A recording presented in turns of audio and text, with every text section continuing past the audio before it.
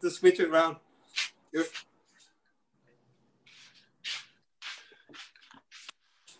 Hey, James.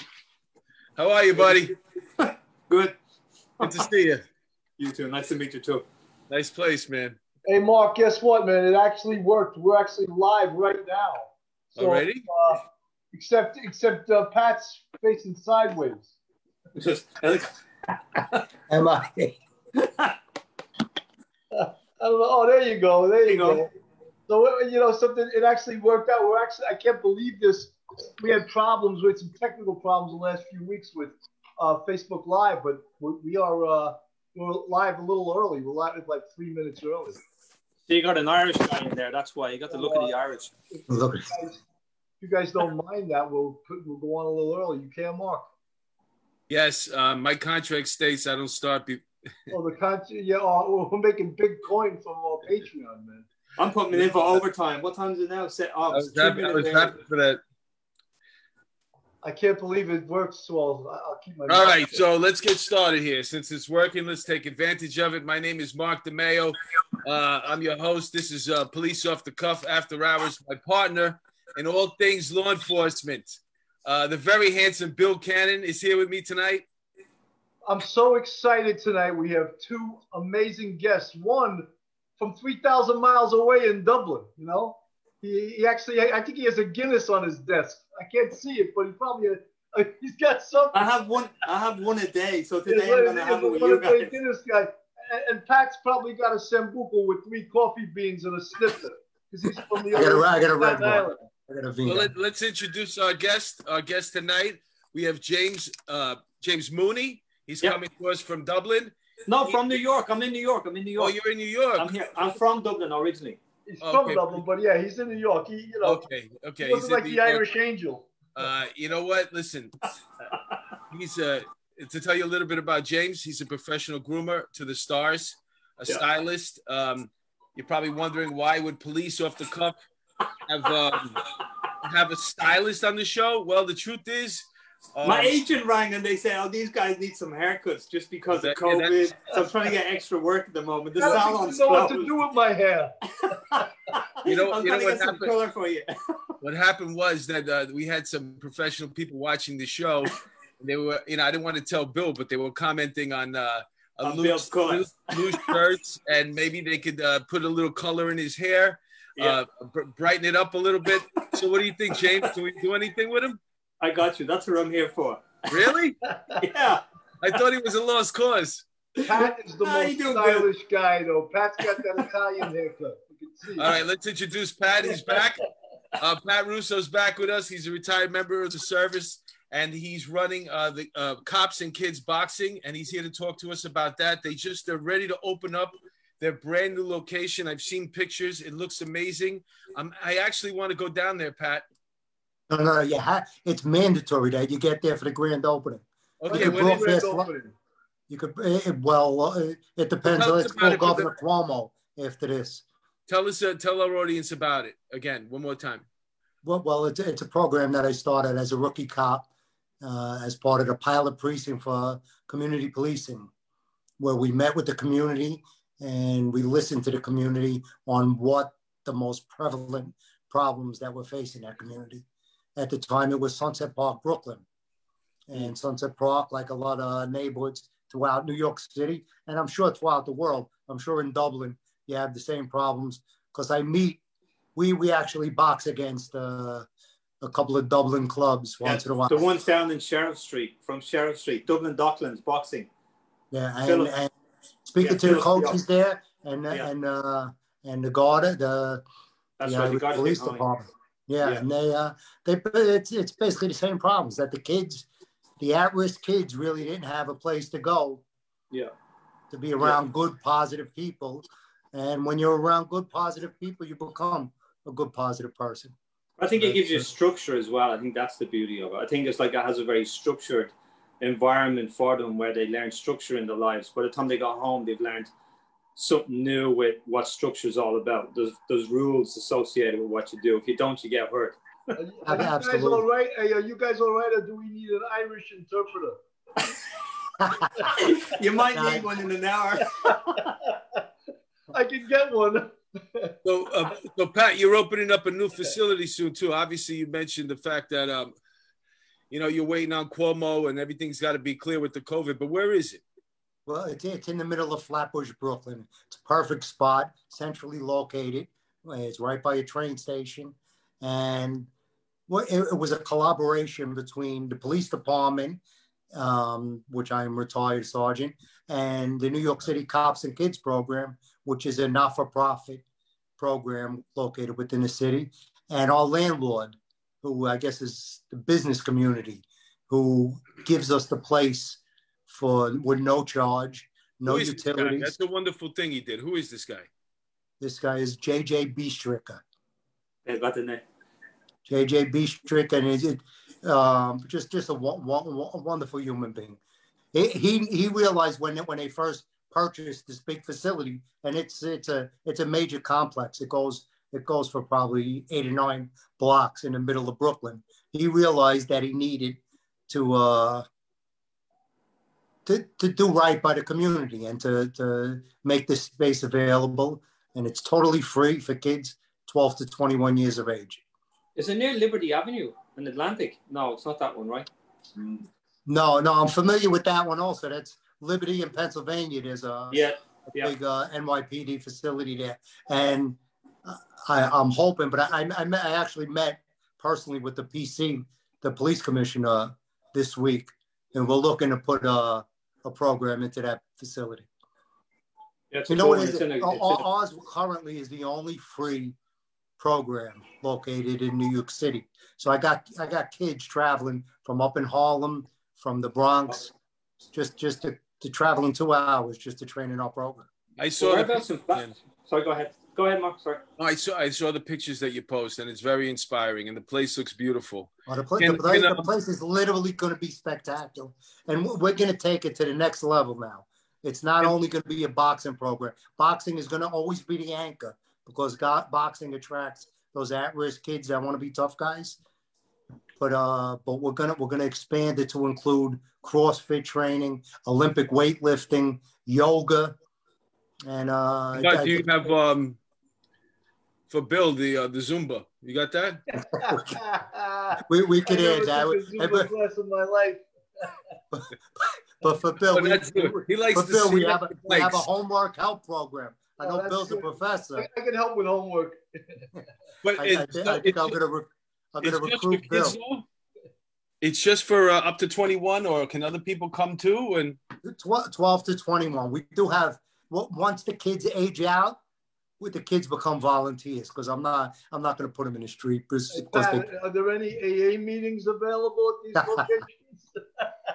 we could probably do that after hours. Pat, it's a bit like Carney's community in London. Yes. Yeah, Carney's doing amazing jobs. George Turner, who runs that, and Mark Reigate. I'm good friends with Mark Reigate. You know Mark, right? You know Mark.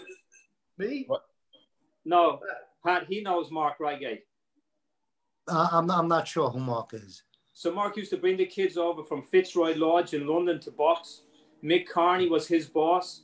Mick Carney ran Fitzroy Lodge it was basically the gym opened in 1908. Mick Carney took it over in the 60s.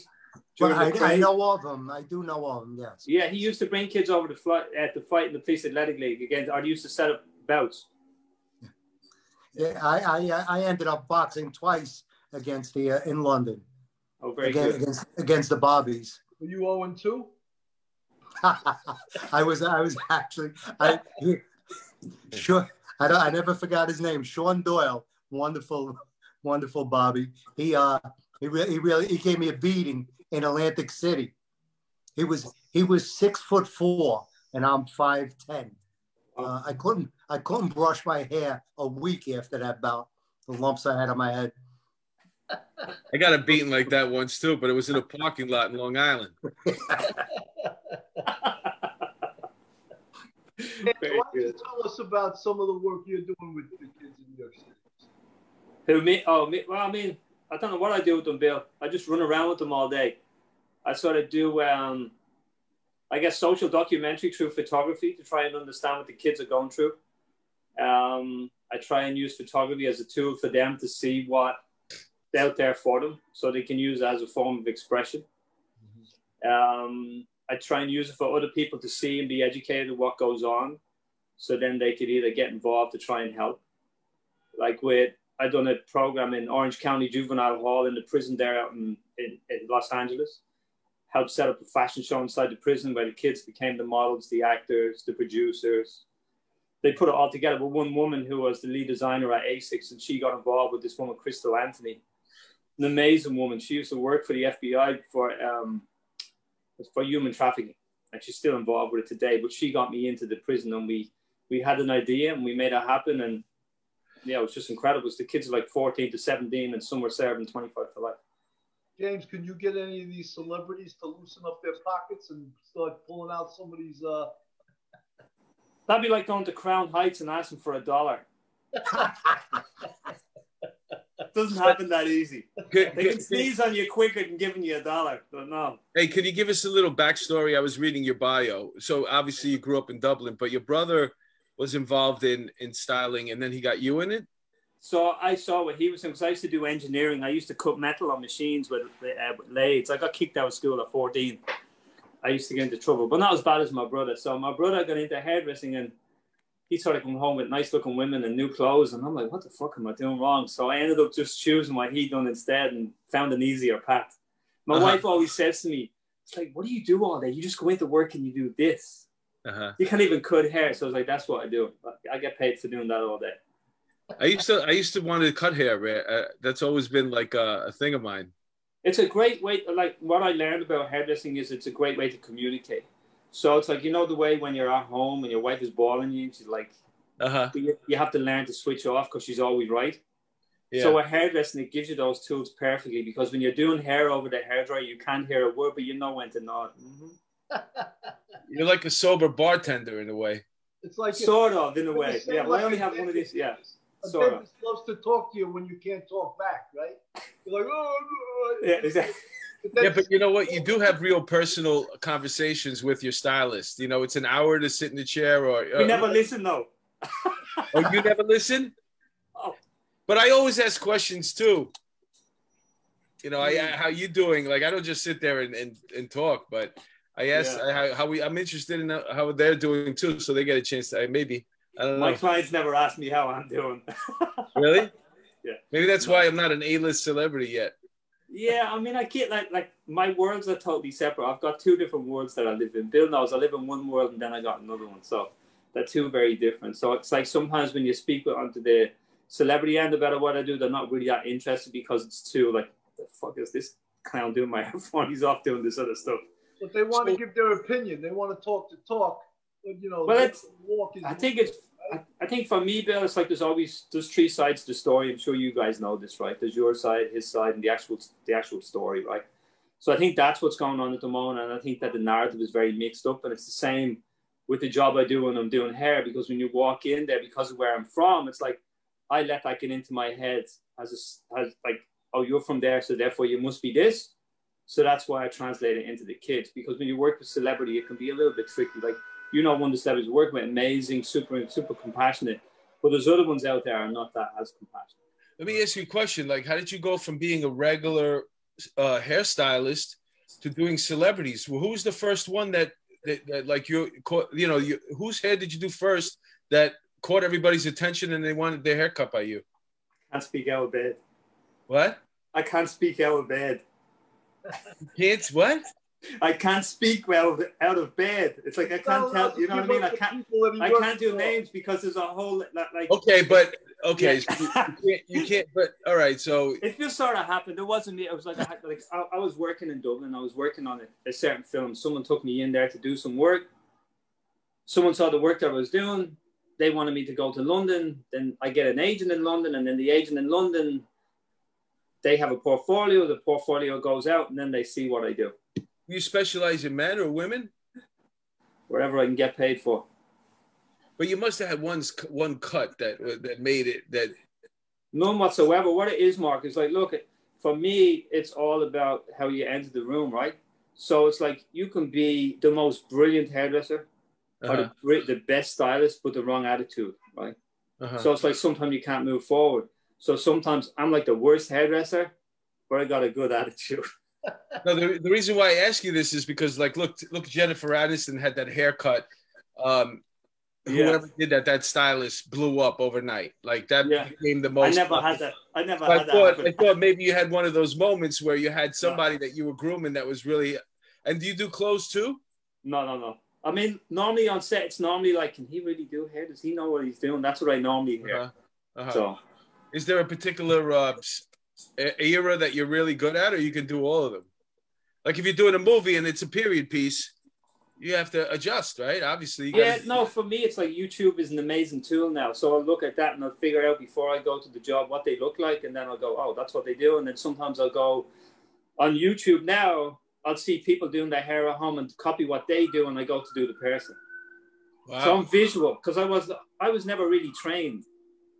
You know what I'm saying? So I figured out visually what to do. And then like, if you're in New York City, I remember when I was a kid, I had a tail. That, you know what, it wasn't fashionable, like nobody knew about this thing yet, but we started it here, and we had, we used to cut our hair short, really curly on top, and then have these long tails. I painted them. I still like a mullet. No. That was before the mullet. I'm talking about a rat tail right back here, not the whole mullet, just the rat tail. And that was when you were into hip hop, if you were into breakdancing. That's what I was into when I was a kid. So the next thing you know, once it caught on, everybody started doing it all over the country. They wanted these those rat tails. No, I haven't created anything yet. But my point was a lot of it comes from like this urban area. So when you're walking around, I'm sure you're seeing things that like, you could bring to the set, right? No, I'd never bring it to set, trust me. James, what would you do if you met the guy who styled Mark's hair? What would you do to him? I'd ask him for a haircut. You know what? What's funny is that he's done a good job. It's not bad. It looks good. Did you cut it or did someone else cut it? No. I go to these barbers over here, right? Well, actually, I have a place in the city that I go to. I should mention them. Carlo Marco. It's on Waverly. 23rd? No, it's on Waverly. When I was a cop, I was working the Halloween parade. And I come around the corner, and when you're a cop, you're looking for free booze, whatever. You want to hang out, you want to party just like everybody else. So I'm looking around, and so I find this stylist place, and there's somebody dressed like Jane Mansfield. Jane Mansfield. Yeah, and it was a guy. Right. So I'm like, hey, what's up? What's going on? You guys having a party? And mind you, I'm in full uniform right now. Like, you guys having a party? And he goes, yeah. He goes, what do you want? You want a beer? You want some wine? So next thing you know, I'm hanging. And they invite, they said, you got to come back and get a haircut. So the first time I went back, Bill, I got it on the arm. But then I wanted to come back again because they kept my hair so well that I said, you know what? I don't want it for free anymore. I want to pay for it. Respect you guys. And then I've been going there for years. Amazing. Sometimes I get my hair cut in the barber too. Right. And those guys like Jane Mansfield too when you go there? Or what? No, those guys are Dominican. Those guys and Dominican guys, they can do the sides perfect, the back perfect. They can shape up your beard, but if you have straight hair on top, they don't know what to do. They got to call a conference. I see them all in the corner. Mira, pero dímelo, ¿qué pasa aquí? Like, they're talking about my hair. Like, they're calling up watching YouTube. Just like that's me on YouTube. Let me straight in there in the straight hair. I don't know what the fuck to do with straight hair because everybody comes in there has an afro. Hey, Mark, they're tight knit. Have you seen Pat's face in the last 10 minutes? Where is he? He doesn't know what the fuck to say or think. We gotta pull him back in. Just when he was out, we pulled Pat, where are you? We lost you, man. You want to hit something? Go ahead, hit something, man. Yeah, I lost the video. Oh, okay. Okay. You're back, though. You're back. I'm back. You see me? Yeah, Bill. All right, that's all that counts. Yeah, Bill. What you got on the? What's on the background? The sports? You watching the sports, Pat?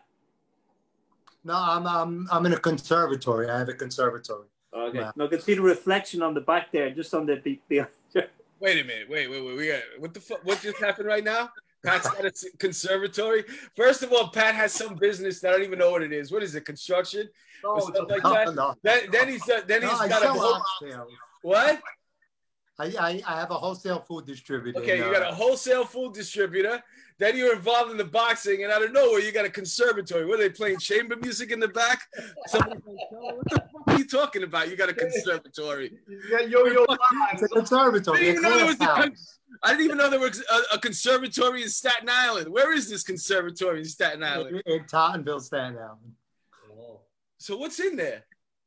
No, it's just a glass room where to hang out. Oh, I thought you meant you had like a whole. No. James, tell them what a conservatory is. I don't know. A glass house. I know you got it in London. It's modeled after London. Yeah, excuse me, Pat. I'm in the basement apartment here in the Bronx. All right. I don't know what the fucking conservatory is. He's got 50 employees for his food distributorship. So that's why he's living in the conservatory there. Hey, Pat, speaking of that, I need a job, man. You got a CDL? Not yet. I should have got it when I was on the job. I could have get it for free. They gave me a book this freaking big, though. I was on vacation. I'm like, I'm going to read it. It's a difficult test. What's the CDL? What is that? Your kids keep talking about a CDL. Commercial driver's license in order to drive a truck. Oh, I just got my license in November. I never had a license before. Really? My driver's license. Yeah. You drive in New York? Hell no. I done my test in New York. I done my test in Red Hook, but I never drove here. I never drove anywhere. I used to just cycle my bike and walk everywhere. Where are you staying now? Downtown Brooklyn, just by the Barclays Center. It's like Fort Greene, just by Flushing Avenue and then Lafayette, just right on the corner. Have you been to Barclays? I haven't. I'm not a sportsman. I've never been to. Like my dad beat it Elvis because he loved it so much. It made us all hate it. So I never played soccer, no football, no handball. But it's a wonderful venue if you get the chance, especially for boxing. It was really made for boxing and basketball. It's better to see a boxing match there than in Madison Square Garden, I believe. Oh, really? Okay. Oh, because you get to see the whole. Okay, but it's more. It's built kind of up instead of spread out, so you're right on top of the ring. Do you remember a guy called Mr. B, Barry Addison? He used to look after Buddy McGirt. He was like a bodyguard for him. No. Remember him? No. Mark Breland. Mark Breland is a Brooklyn. Yeah, him and Mark Breland were good friends. I'm friends with Mr. B, so him and Buddy were like that, and Mark. I met Mark through Mr. B. Huh? Whatever happened to Mark Breland? He's still trained. He's a trainer. He's still trained. He trains Deontay Wilder, who just looks like he's going to get rid of him, which is a shame because I thought Mark made the right call. Yeah. Went through a hard time, right? Deontay last year, did he go through a bit of a thing last year?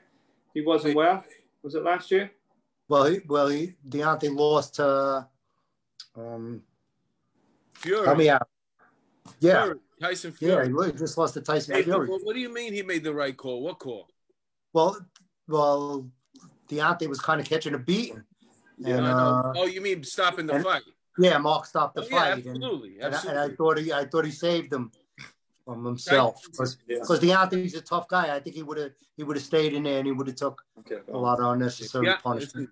Deontay has one of the most powerful punches the world's ever seen. But Tyson is a master boxer. Master boxer.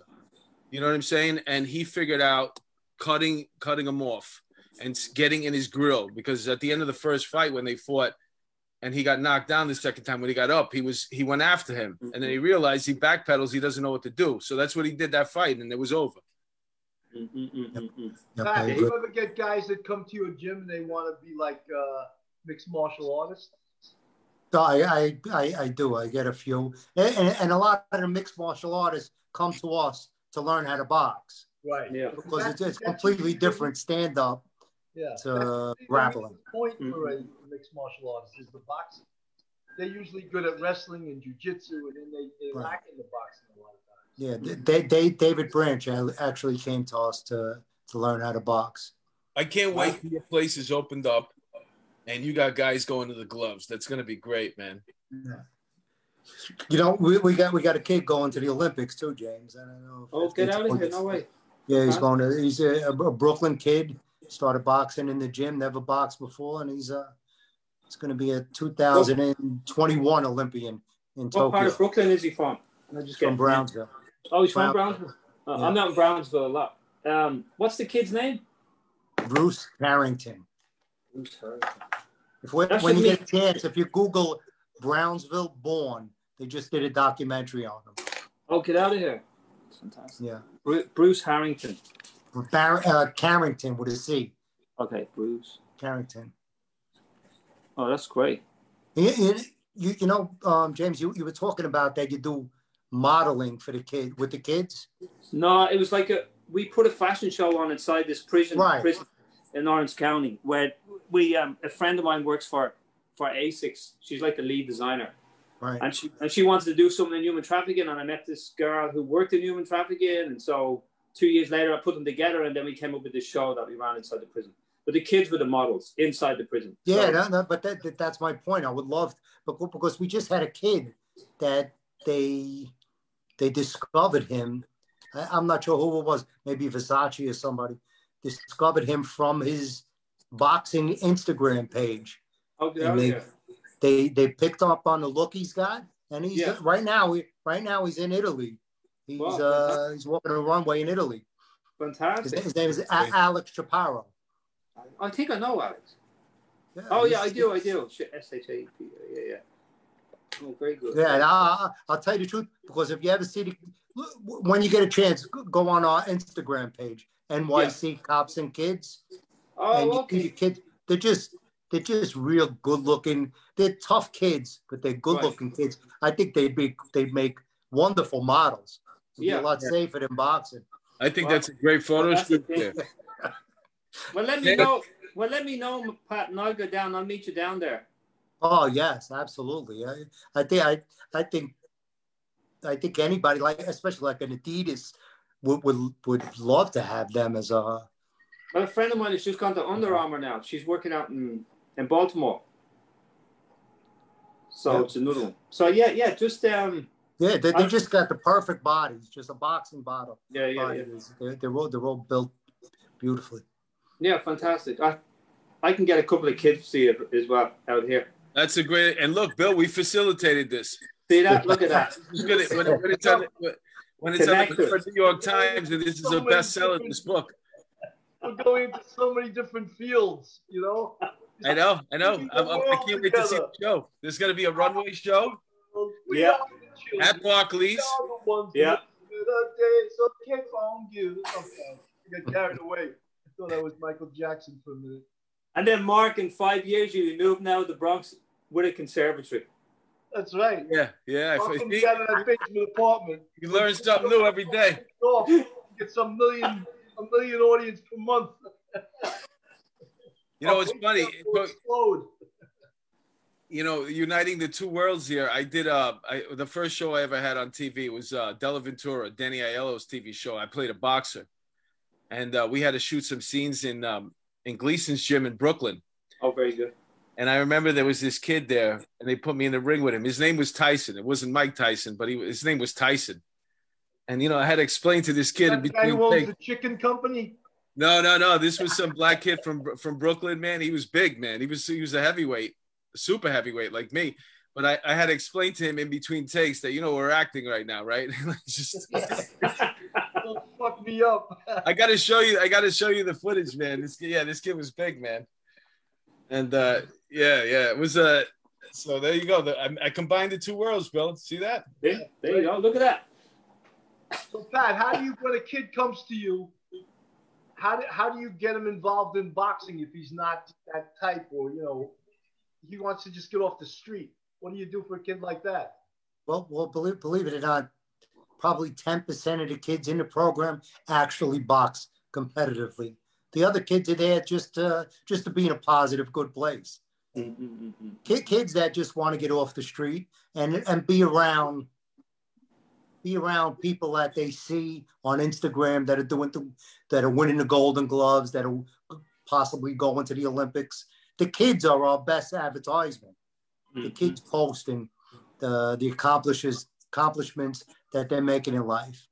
And even and we just use the boxing as a carrot on a stick to get the kids once they're in the program. And I failed to mention probably the most important part of the program. We built the classroom right in the facility, and it's evolved into, it's not just a classroom for the SATs or the regents. It's become like a career path classroom where the kids, to take every civil service test, we teach them how to get through that whole process. Well, amazing. That's brilliant. Yeah, a lot of kids end up becoming police officers. That's probably why we have a great NYPD boxing team, because the kids came through the program. Now, Pat, So you got it in two boroughs so far, or just one? Well, we have 2 gyms in Staten Island, and we have the one in Brooklyn. But it's our ultimate goal. And the police commissioner, well, I think with really his input, and you know, when life gives you lemons, you make lemonade. Right. What's going on between the police and the community today? What better program to have in every borough, the city, to build positive relationships between the cops and the kids. I agree. Pat, you're definitely a positive guy. I mean, I'm old and I almost feel like going to your gym. You're welcome to come. You can teach the kids stand up. You know, I want to get off the street myself, you know. Yeah, that's actually a good thing. If you ever want me to come down there and do that, Pat, I'll do it. Absolutely. I'll tell you, we did a show one time. Remember the Grand Prospect Hall in Brooklyn? Oh, I love that commercial. That's my favorite. I watch that commercial once a month just to make me feel good. But our first boxing show we did was in that facility, and I got a local Democrat council member to box against a Republican senator. Oh man! Wow. And I had, believe it or not, I was able to get the late the referee. Damn, who did the Ali Frazier fights? The famous referee. McCarthy? No. His son is a referee now, right? Yes, his son is a referee. I'm drawing a blank. Me too, but I know who you're talking about. Well, I got he ended up reffing 3 Ali Frazier, the 3 bouts. Amazing, wow. And I had Jackie Mason. Now that was my point. Jackie Mason was the MC. Uh-huh. And he did a whole stand-up routine, and he had the place on their knees crying. Grand Prospect Hall. We make your fantasies come true. That's my favorite commercial. You know, his name is Mr. Halkias. Yeah, I know. Yeah, I love those. It's a great commercial. That commercial stands the test of time. I'll put it up against anything. If you're home and you're not from New York, look it up. The Grand Prospect Hall on YouTube, the commercial. It's great. Were you in it? What? No, he's coming down the big gold staircase. Him and his wife. Himself, because he does that a lot on this show. No, you never saw the commercial, Bill? No. It was on TV all the time. Well, I grew up with that commercial. It might ring a bell, you know. And you know, when I was in a story when we were growing up, we were always like debating where we should go, and then somebody would go, "Why don't we go to the Grand Prospect?" It was a thing. It was. We love the commercial. I'm gonna look at it later. I've just written it down. Very good. It's classic. It's classic. Yeah, I'm sure it's on YouTube. Yeah. I watch it all. Like I said, I watch it all the time. God, I'm getting some good tips tonight. I have Bruce Carrington, Alex Shapiro, and now the Grand Prospect Hall. I'm gonna have homework at the end of this. Yeah, I'm gonna watch that Bruce Arrington. Is Arrington or Carrington? Carrington. C-A-R-R. Yeah. Bruce Carrington. That's great. Now, Pat, your food dispensary. What is it called? It's a food. It's a wholesale food distributor. A wholesale food distributor. Chef's choice. You have 50 employees, right? I do. Yes. And are they all from the neighborhood? They are. Yeah. So if I said, "How is Pat 80%. as a boss?" Would they say, "Hey, he's cool"?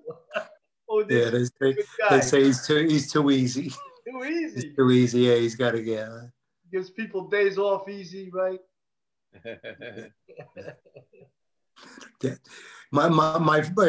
was my father's business. When I retired, he handed me the keys, and that was the last time he saw the place. And I know why, because it's probably easy to get shot at being a cop than running a business in New York City. Right. That's nice. That's nice what you said. It's true. Running a business in New York City, you can't imagine how difficult it is. Mm-hmm. Especially now as well, with what's going on at the moment. Oh, it's horrible. It's horrible. Especially for the food business as well, though. We were essential, so we never closed. We were Right. lucky. We never closed. But I'm a wholesale too. So right. I watched probably half of my restaurants went out of business. Yeah. They have no business. If they didn't have takeout and delivery, They were done. Yeah. They were done. And I'm not sure how long their landlords could carry them not paying any rent. Yeah, because we were talking about that today with someone, and seemingly no one's being evicted at the moment, right? No, they put a moratorium on evictions. Okay, wow. Well, I mean, that's got to be tough as well. I mean, no business, people not being able to pay rent. I mean, what's going to happen next? It's tough. Well, they just opened it up 25%, and they're keeping the outdoor dining. Like, everybody's going to have to get these the heaters. The heaters. Yeah. That's if you own a business right now that has heaters, man, you're gonna do well. Yeah, there you go. Because these places it's expensive to use too. That propane isn't cheap. Yeah, I know, but how long are you going to be able to eat outside in the New York weather? Heaters and no heaters, you're not going to be able to eat outside. They got to open it up. Well, Pat, I was just in Florida and everything's open. Restaurants were open full capacity. That day we had lunch down in Tribeca. All I smelled was fumes. Yeah. Right? You're sitting at a table in the street, and it's like you got an exhaust pipe pumping nice fresh air into your mouth, right? Yeah, we done that on Sunday. That's all we had on Sunday. We were just eating it. Yeah, you got to drink more, man. Bill? Yeah. Bill? Everybody, when you're eating out, just drink. No, hell no. I can only have one a day. So it makes it go away. So listen, I've never been in a fight. I only drink one bottle of Guinness a day, and that's it. You've never been in a fight, huh? Ever. Yeah. I've been in a lot of fights, man. No, never. When I was pretty quick. Pat will tell you. It was just like the thing he did. You stood on the corner. Yeah. He drank until you couldn't see, and then he walked around. What the fuck are you looking at? Like, he's just looking for trouble, man, every night. And I hated it, man, because I wasn't really a fighter. I'm not a confrontational person, but yeah, it was just you didn't want to be called a pussy. Like, yeah, you know. I love being called a pussy, though. No, it's funny. In my neighborhood, if you want to, like, put it this way, we used to hang out. We used to wear T-shirts and leather jackets. And it was so cold, you could put your beer, your 40, in the fucking snow just to melt it, so to keep it warm. That's how cold it was. And the first one to go home was like, what the fuck is wrong with you, bro? Yo, he's a fucking pussy, bro. What a fucking pussy. Oh, you got to study? What do you want to get an A? You know, that was... What, do you want to be somebody when you get older? Yeah, look, this kid wants to be smart. He's going to go home and read. That was my neighborhood, man. I grew up in a similar one, but that's the thing. But it's how you look at it, right? You can either jump in and you can fall into it. You just go, yeah, I'm a pussy. Yeah, no, I kept it very. Yeah, I'm freezing. I'm going home. Yeah, exactly. I'll see you later. I'm out. I got a fireplace. I'm actually going home to have some pussy. What's wrong with that? It's like, what do you do? You call me as much as you want, but I'm going home to get some. I'll see you later. Yeah. I wish we were smarter than that, man. And in Ireland, it's always cold and damp too, right? It's always cold and damp. Yeah, it's freezing. It gets into your bones. It's awful. As they say, no one goes to Ireland for the weather, right? But I was just looking at these pictures the other day. These are old images from where I grew up, and I'll show you now what it was like in the 80s. I mean, it was pretty bad. You guys keep talking. I'm going to find something now. I'll show you now. No, we're going to wait for you. No, wait. Just We have nothing else to talk about, so we're going to talk. how do we keep the camera focused on James? Oh my God! Don't be putting this pressure on me. Well, So look, James, I didn't bring up before, but my daughter's a hairstylist. oh, she is. Yeah, she loves it. She specializes in bridal parties. Oh, amazing. Well, she's talented. I can't do any of that. But it's like, for me, it's like I've always got away with it without. It's like, so if someone comes in, they ask for something, and I don't know how to do it, I'll talk to Melvin and say that's not going to work. And I'll be so focused that they'll end up going, oh, maybe he's right. You think I know what he's talking about. That's not going to work. So it's like, for me, it was always a play on words to get what I could do and know what I do to the best of my knowledge, right? Instead of pretending that I could do it, right? So, but a lot of these guys that when they get into it, it's like, yeah, there's some talented people out there. I'm not one of those people when it came to hair, but I knew how to move in situations, I guess. That's what I'm trying to say. Ah, you're full of shit, man. I'm sure you're right. very good at what you're doing. No, trust me, I'll send you. Just being up modest. No, listen. It's like the positives. I just tell the truth. Part of being a groomer is that people just So look, you around because they like you. Look. So I was like, that's the type of area I grew up in, and that's what we woke up. There was always burning cars. That's a lot of alcohol around. Look. That was Northern Ireland? No, that's Dublin. Dublin. That's what Dublin was like in the 80s. Wow. Yeah, well, I was telling you about the 80s over here with the braid on the back.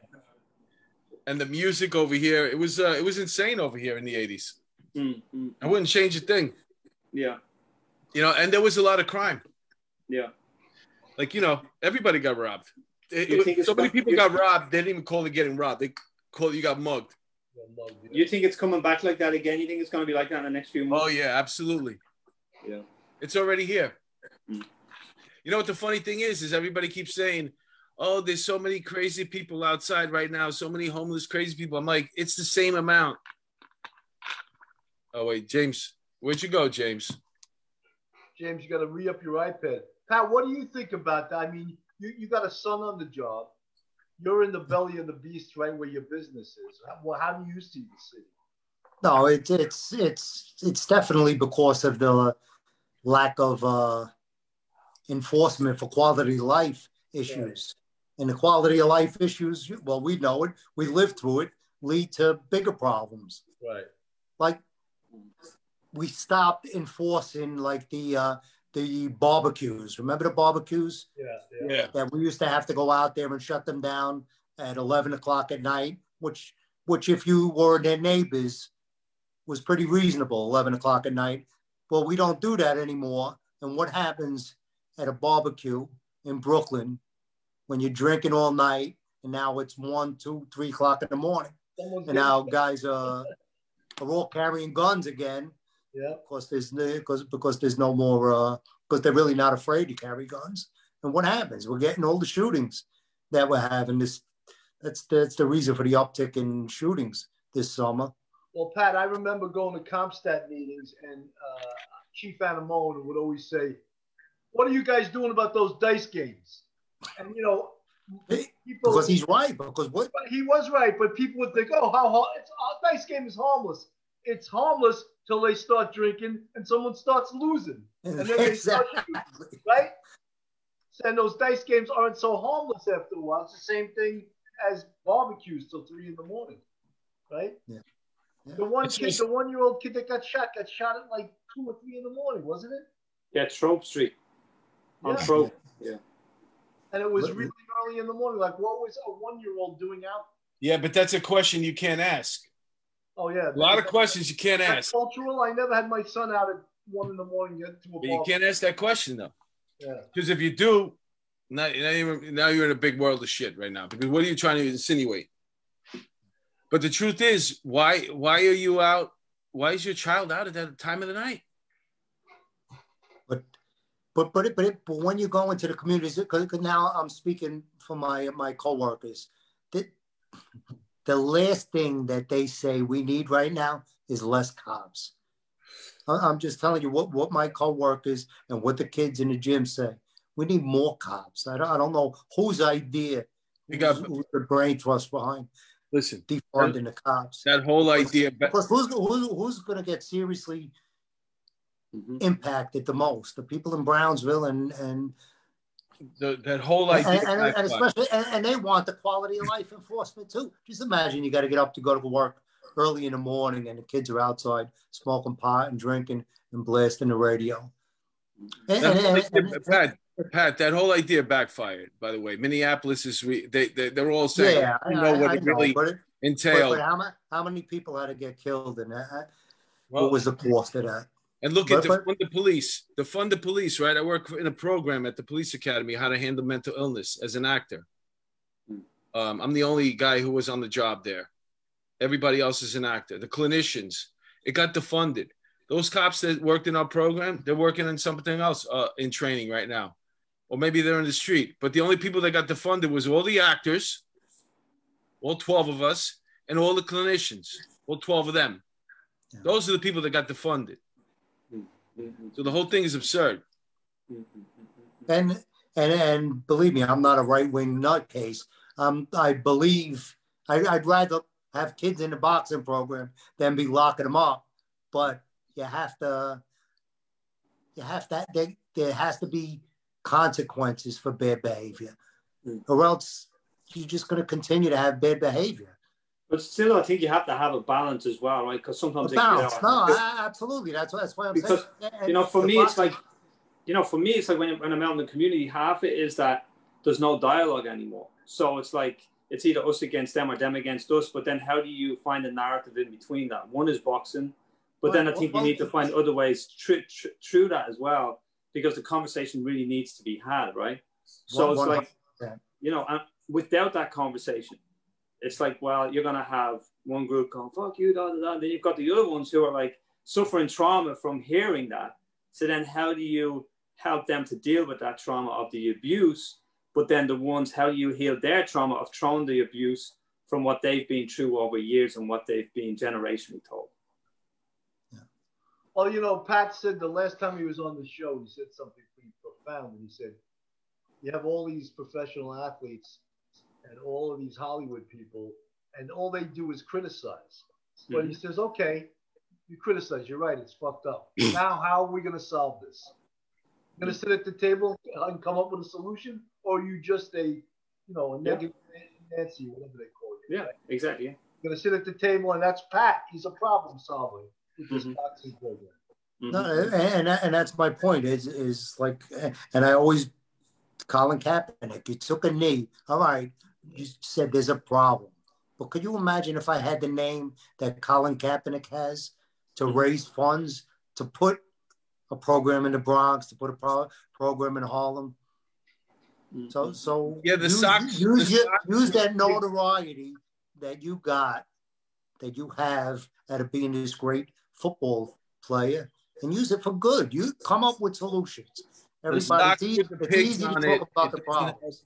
The socks with the pigs on it doesn't help anybody. No. It doesn't. If it opens up a conversation, okay, let's talk. But nobody wants to talk. And you're using a perfect example, because that guy was offered plenty of times to play professionally again, and he flaked every single time. He doesn't want to play again. He uses that every once in a while. He's exactly what he's supposed to be right now, an antagonist. There's no solution. There's no let's get to the table, work. How do we work with the communities? What is it that you want us to do better?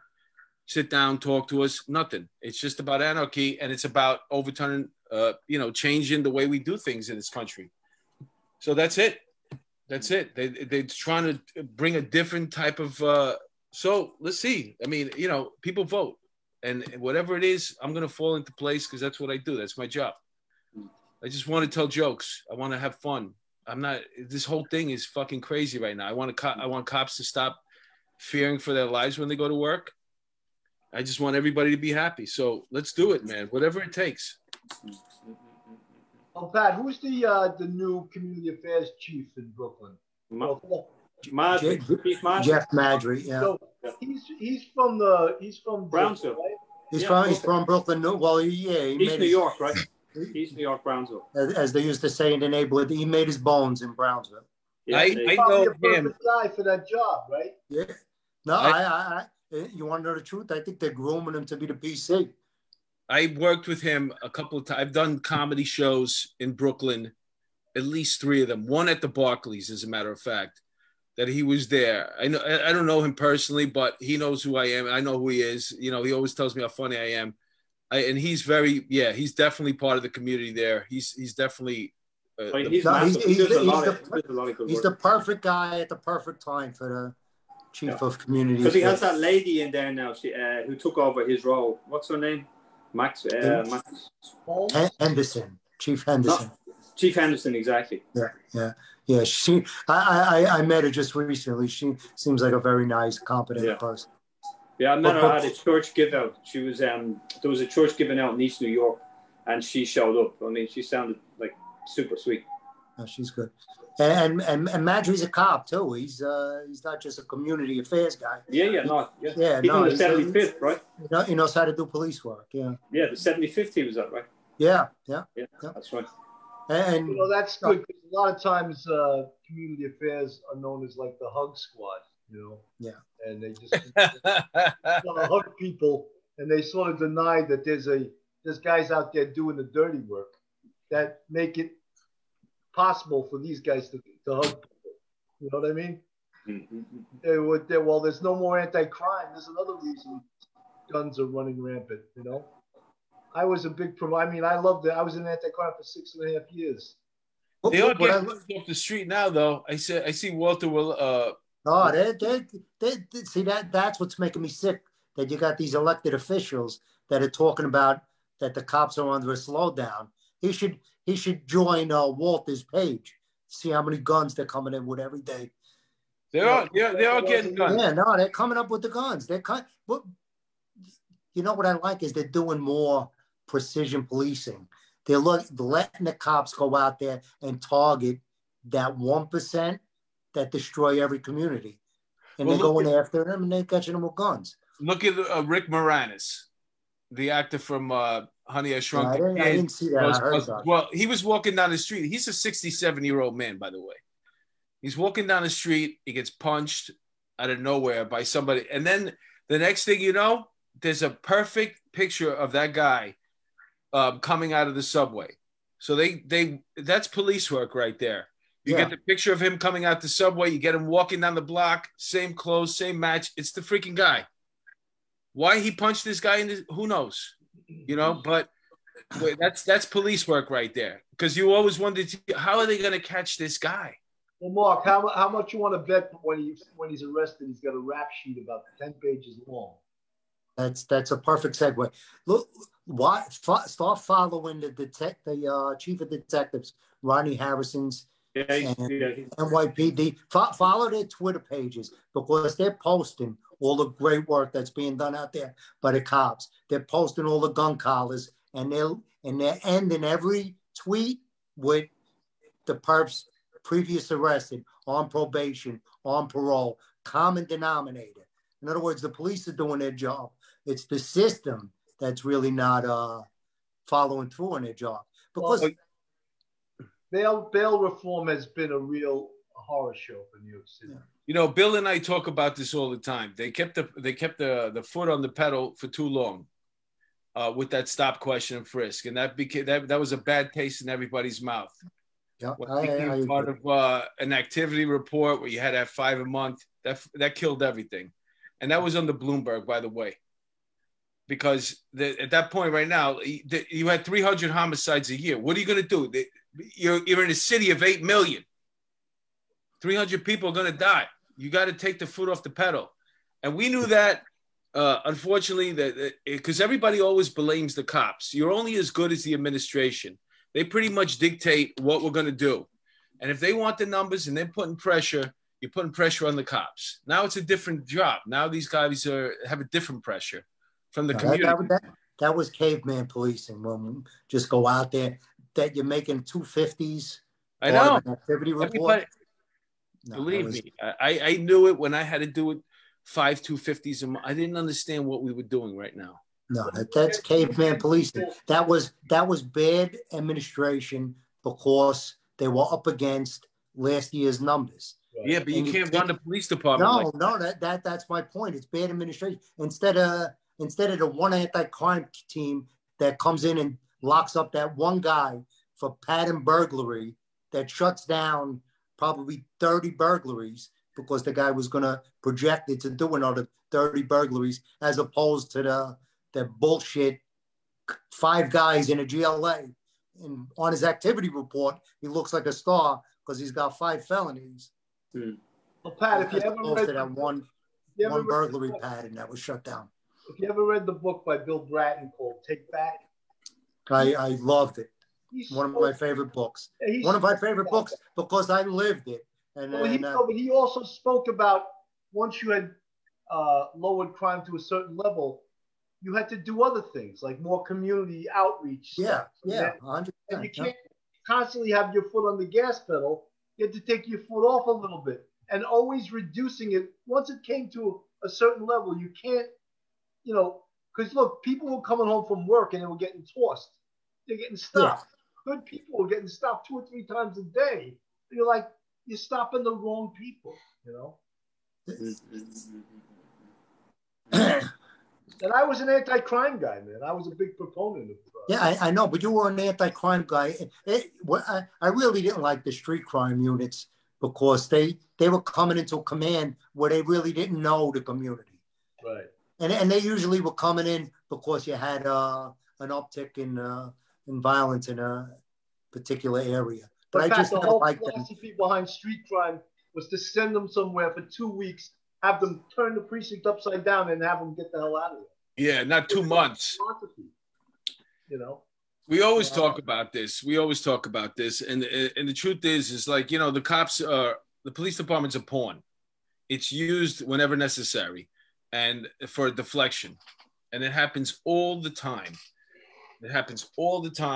Everybody hates the police right now. And, it's when I came on the job, everybody hated the police. And then it got nice after 9/11. That didn't last too long. But the crime went down and people started being able to do different things in the city, like go wherever you want. The COVID right now messes everything up because everybody thinks there's so many different crazy people and homeless. It's the same amount. It's just that there's no people out there. They're more visible, Yeah. So if this guy who has to punch somebody in the face every other day, usually he's got about 100,000 people to pick from. Now he's got 3. Because he's on Madison Avenue and nobody's walking down there. Yeah, but when he gets to college, he's going to be out in a couple of hours. Yeah. That's the one thing. It's like there's no tourist in the city. I remember when transit used to do those transit sweeps. There was no one on the street. Transit would sweep everyone out of that subway system.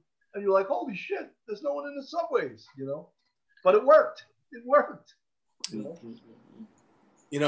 Well, there's no, listen, in the commercial areas in the city, there's nobody going into the buildings anymore because they're working from home mostly.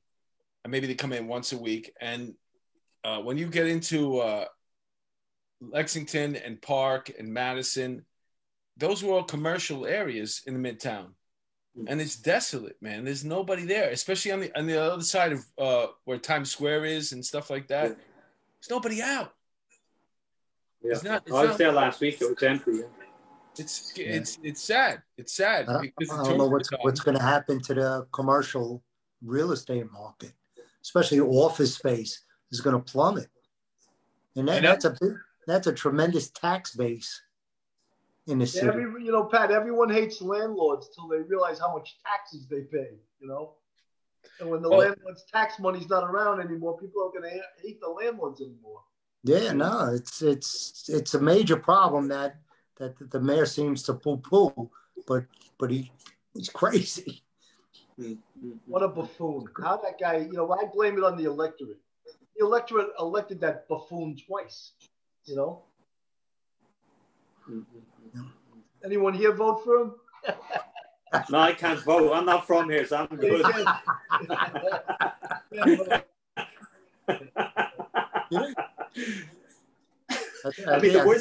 I think the problem is that nobody votes. everybody complains and nobody goes out and votes.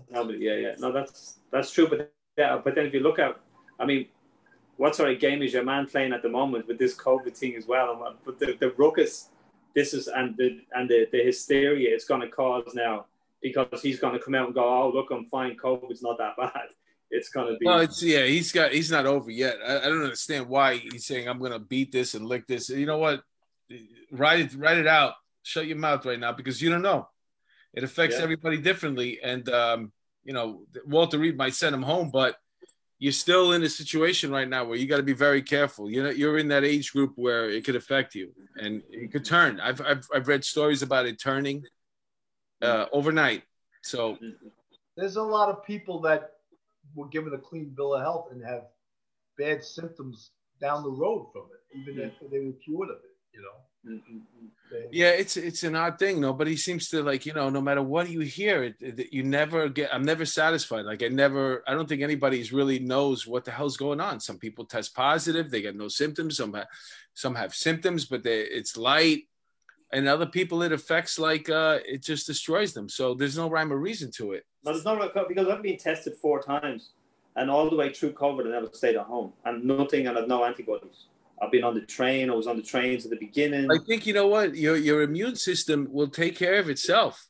I think the worst thing you can do, I have a joke that, it's not a joke, but just amongst my friends, we know somebody that their wife bought him a dog. He's in his 80s.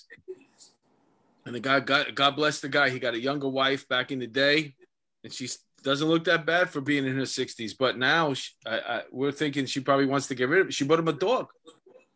So this guy in his 80s walking a dog, and I think the guy's getting stronger because his body's working. He's fighting off all those things. He doesn't realize if he would have just kept him in the room by himself, and bring in a delivery boy every once in a while just to drop the food off inside, he would have been dead. But he's going out there every day. His body's working. It's fighting off all these fucking things that he's facing. I think James drinking his 1 Guinness a day. That's it. That's the cure. It's not drinking bleach, drinking a Guinness a day. That's it. With his Sambuca Romano with the 3 beans. That's the cure. That is the cure. Oh my God. Oh no, I love my Guinness. How do you keep 1 Guinness? I don't get that. It's got to be a really big Guinness, though, right? What do you got? We do 1 keg of Guinness a day? Not just one sip. Literally 1 bottle a day. That's it. I'll just sip on it for about an hour and a half. That's it. An hour and a half. Yeah. I wish I could do that, man. No, but it was Ireland is stigmatized about being a bunch of alcoholics. I never drank in my life. There was only one person that drank in my family, and that was it. My dad. No one else drank. The same on my mom's side. There was 13 kids and 13 no alcohol. Kids? Holy shit. Yeah, 12 girls, 1 boy. Can you imagine the boy? Oh my God. My God. Probably got the shit slapped out of him. No, he was sent off to the Merchant Navy at 15, and that was it. You're out of here. Oh my God. Yeah. Oh, sorry. So I never touched this stuff. So I think what we came to the conclusion tonight was there's a photo shoot that's going to be in the that's going to go in the boxing gym. That's going to go into it's going to turn out to be a book, a coffee table book. It's going to be beautiful. It's going to be all the boxes from Pat Russo's place there, the brand new place in Brooklyn in Staten Island. And Pat's going to find the funding. Mark is going to do the writing. Bill is going to do the sales. And I'm going to do the pictures. Fantastic. We got a great team here. And then with your photographs, you have to have all the celebrities sign them. Hell no. And you cutting their hair in the background, So get this. I think that's a great idea, man. I think any exposure that we can get to the program and expand it. Like I always wanted to do this thing with the PAL.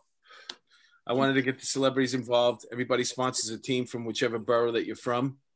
And like Fat Joe from the Bronx and Jay-Z from Brooklyn. And they sponsor a team, and the cops coach it. And every once in a while, if they can, the celebrities, they'll come to a game.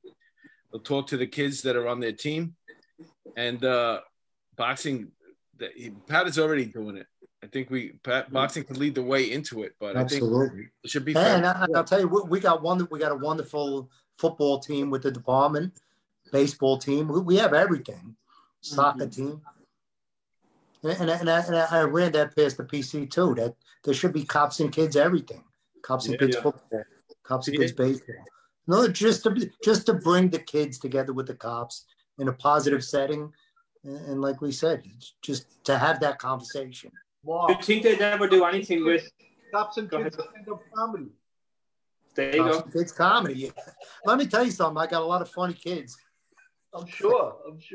Well, yeah, listen. They might not mean to be, but they're funny kids. You bring me down there. We'll do I'll teach a class for all the kids that want to do it. Okay. And it'll be something else they can do. Let me tell you, you give these kids a microphone. You give me a microphone, I want to hit myself in the head with it. But you give these kids a microphone, you can't believe they become stars.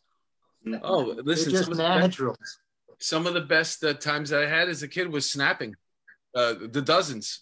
You know, it was just something that was part of school. You come in class, and I hate to say it, but you know, maybe some of the younger kids don't understand it, but a lot of it was about your mother.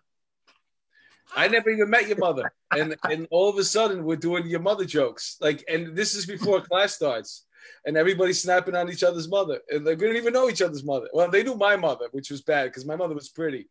She was pretty hot. The joke with me was, yo, Mayo, let me get your mother's number. And I would always say that, well, I live with my mother, so I guess it's my number. If you want to call her, that's for me, and I'll put you through.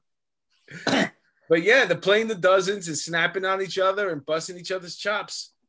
That's what we did in class, man. In the inner boroughs, you know, that was a thing. The playing the dozens was a thing. You know what I'm talking about? Yeah. I have no fucking idea. I grew up in the suburbs. No, yeah. Oh, you never snapped on each other's mothers? Your mama jokes? That was like, every day. Your mom is so fat, or your mom is so ugly. It was always like, so yeah. I think everybody's doing a great job here. Everybody's doing well except for me.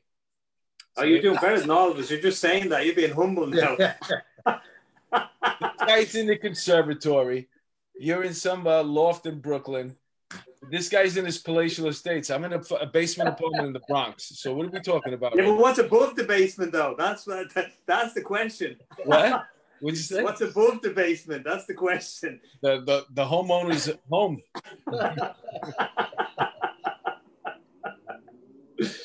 Yeah. Pat, do you think you'll do anything with those kids on the bikes? Do you think the police would ever do anything with those kids on the pedal bikes? Do I do anything with those kids? They drive me crazy, those kids. Yep. What are you talking about? Really, how scary are them when they come down the block? But how talented are they? Okay, so here's my point, Pat. The reason I'm thinking of it is that so in London they've done a thing called bike storms. So there's like 5,000 to 6,000 kids, and they have it orchestrated for once a year that they do it, and it's kind of amazing because it's a great time to bond because there's so many, and there has to be structure to it in order for it to work. You understand? So it's like you have to have dialogue, you have to have conversation, you have to have it with the leaders, then you have to have where you have to get involved. You don't have a choice but to be involved. So it's like for here, I think it's so all over the place with them. But I think if you had a better narrative, something like that, I think it could be a powerful tool. Yeah, no, absolutely. You have to send me the what they're doing over there. I'd like to look at it. Yeah. I'll send it to you. It's Are you guys talking about the wheelie kids on the pedal bike and the dirt bikes and all when they go through the neighborhood? Well, they have in Brooklyn. We're currently dealing with both. But I know what he's talking about. Yeah, the pedal bikes. Get on the regular bicycles. They just come down the block, popping wheelies. Because I get some of them sponsored, so I work with a lot of them. So it's like for me, it's like they have a lot of frustrations, like any kid. When they go to do boxing, it's the same thing. A lot of them are like amazing athletes. So 2 kids I got sponsored out in Baltimore.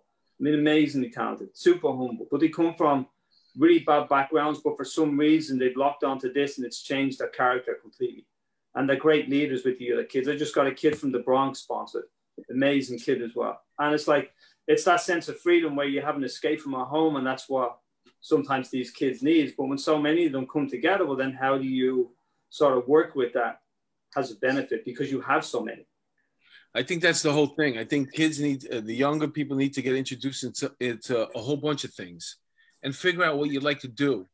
There has to be an opportunity. Once you get excited about doing something, life has a purpose. It's not about this nonsense that's going on, hanging out in the corner. Now there's something, I have a goal. I want to do this. I want to try it. I want to check it out, whether it's boxing. These kids do, Mark. I mean, they're like, I mean, they're gravitating because they're looking for something, and we got to give it to them. Yeah, it's filling a void as well of not having anything either. You know what I mean? Yeah. Like I said, everybody here is doing the right thing. Well, except for Bill. I don't know, Bill. What are you doing? He's in the suburbs.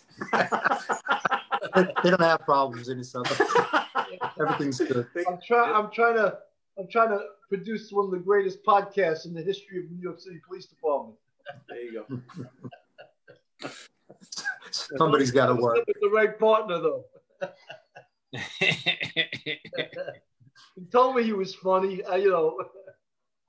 So here we are, man. We're about at the hour. We're actually over the hour. So we want to give us a second here while we just plug our Patreon. If you enjoyed tonight's show and you want to support us over here at Police Off the Cuff, please check out our Patreon, patreon.com, Police Off the Cuff.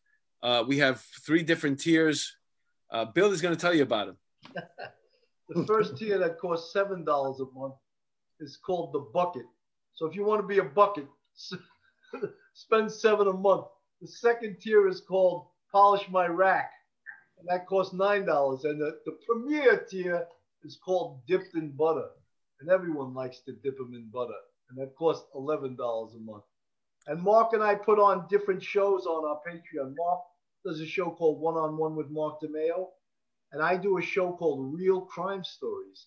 And we have detectives that worked some really unbelievable cases, and they tell the story of these cases, and I interview them about these cases. We've had Mike Heinrichs, one of the most highly decorated cops in the history of New York City Police Department, Michael O'Keefe, Tim Muldoon. You know, I could go on and on and on, but every week we're having a great detective come on. Sandy Rubino, I don't want to leave her out. She'll get mad at me. She was a great special victims detective. And they tell these stories from their point of view and from the investigative. I just had Kevin Waller on from the National Homicide Squad. I've had Vicky Cooperman on, fantastic comedian here in New York City, a writer, an actor. And she got robbed at gunpoint right in Midtown recently. So we talked about that. I had Timmy Hall. I think it's Hall. Timmy Hall. He's a cop, and he's a retired cop from Baltimore, but he's a tremendous stand-up comic right now, and he's very funny. He's got great cop jokes. And Andrew Singer. Those are the 3 guests that I've had on. Andrew was a Passaic County sheriff, and midway through the job, he found out that his 3.5-year-old son had meningitis, and dealing with that. And it's nothing but love, laughter, and they're very positive stories, all having to do with law enforcement in one way or the other. And so before we part, let's just give a thank you to our guests tonight and see what they got to plug. Pat, we'll start off with you. Well, New York City Cops and Kids, you go on an Instagram page. It's NYC Cops and Kids. And please follow us. And if you ever want to make a donation, you can go to our website, nypdboxing.com. There's a donate button there. Pat, I donated the other day. I hit you with a $50 bill. That's what that gets you 3 more appearances. Pat, I hate to break the news to you, but that was from the both of us. All right. James. I'm going to jump. What do you got to part with? What can we plug for you? Actually, thanks for having me. It was fantastic. Good fun. And I'm going to jump with Pat and get to donate on his page. It's a good one with the boxing and stuff. Fantastic. Let's see if we can work this thing out where we get these kids and we take photos of them and it's I see it already in my head. I think it's gonna be a big thing.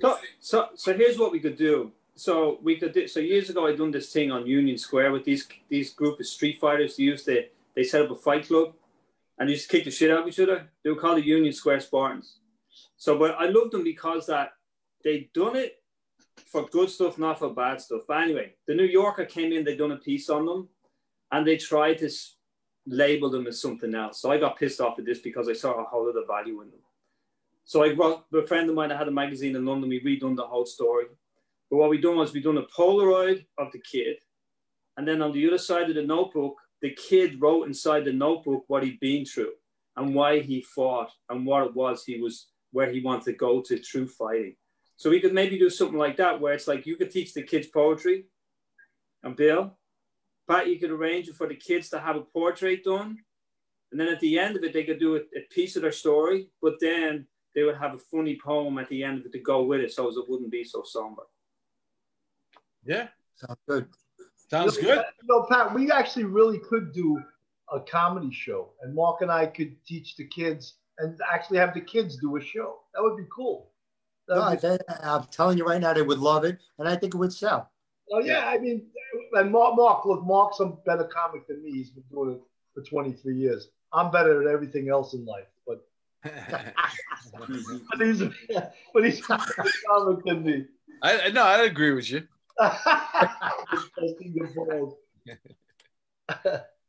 So there you go, man. That's it. This concludes another episode of Police Off the Cuff After Hours. Thank you guys for tuning in once again, and to our guest, Pat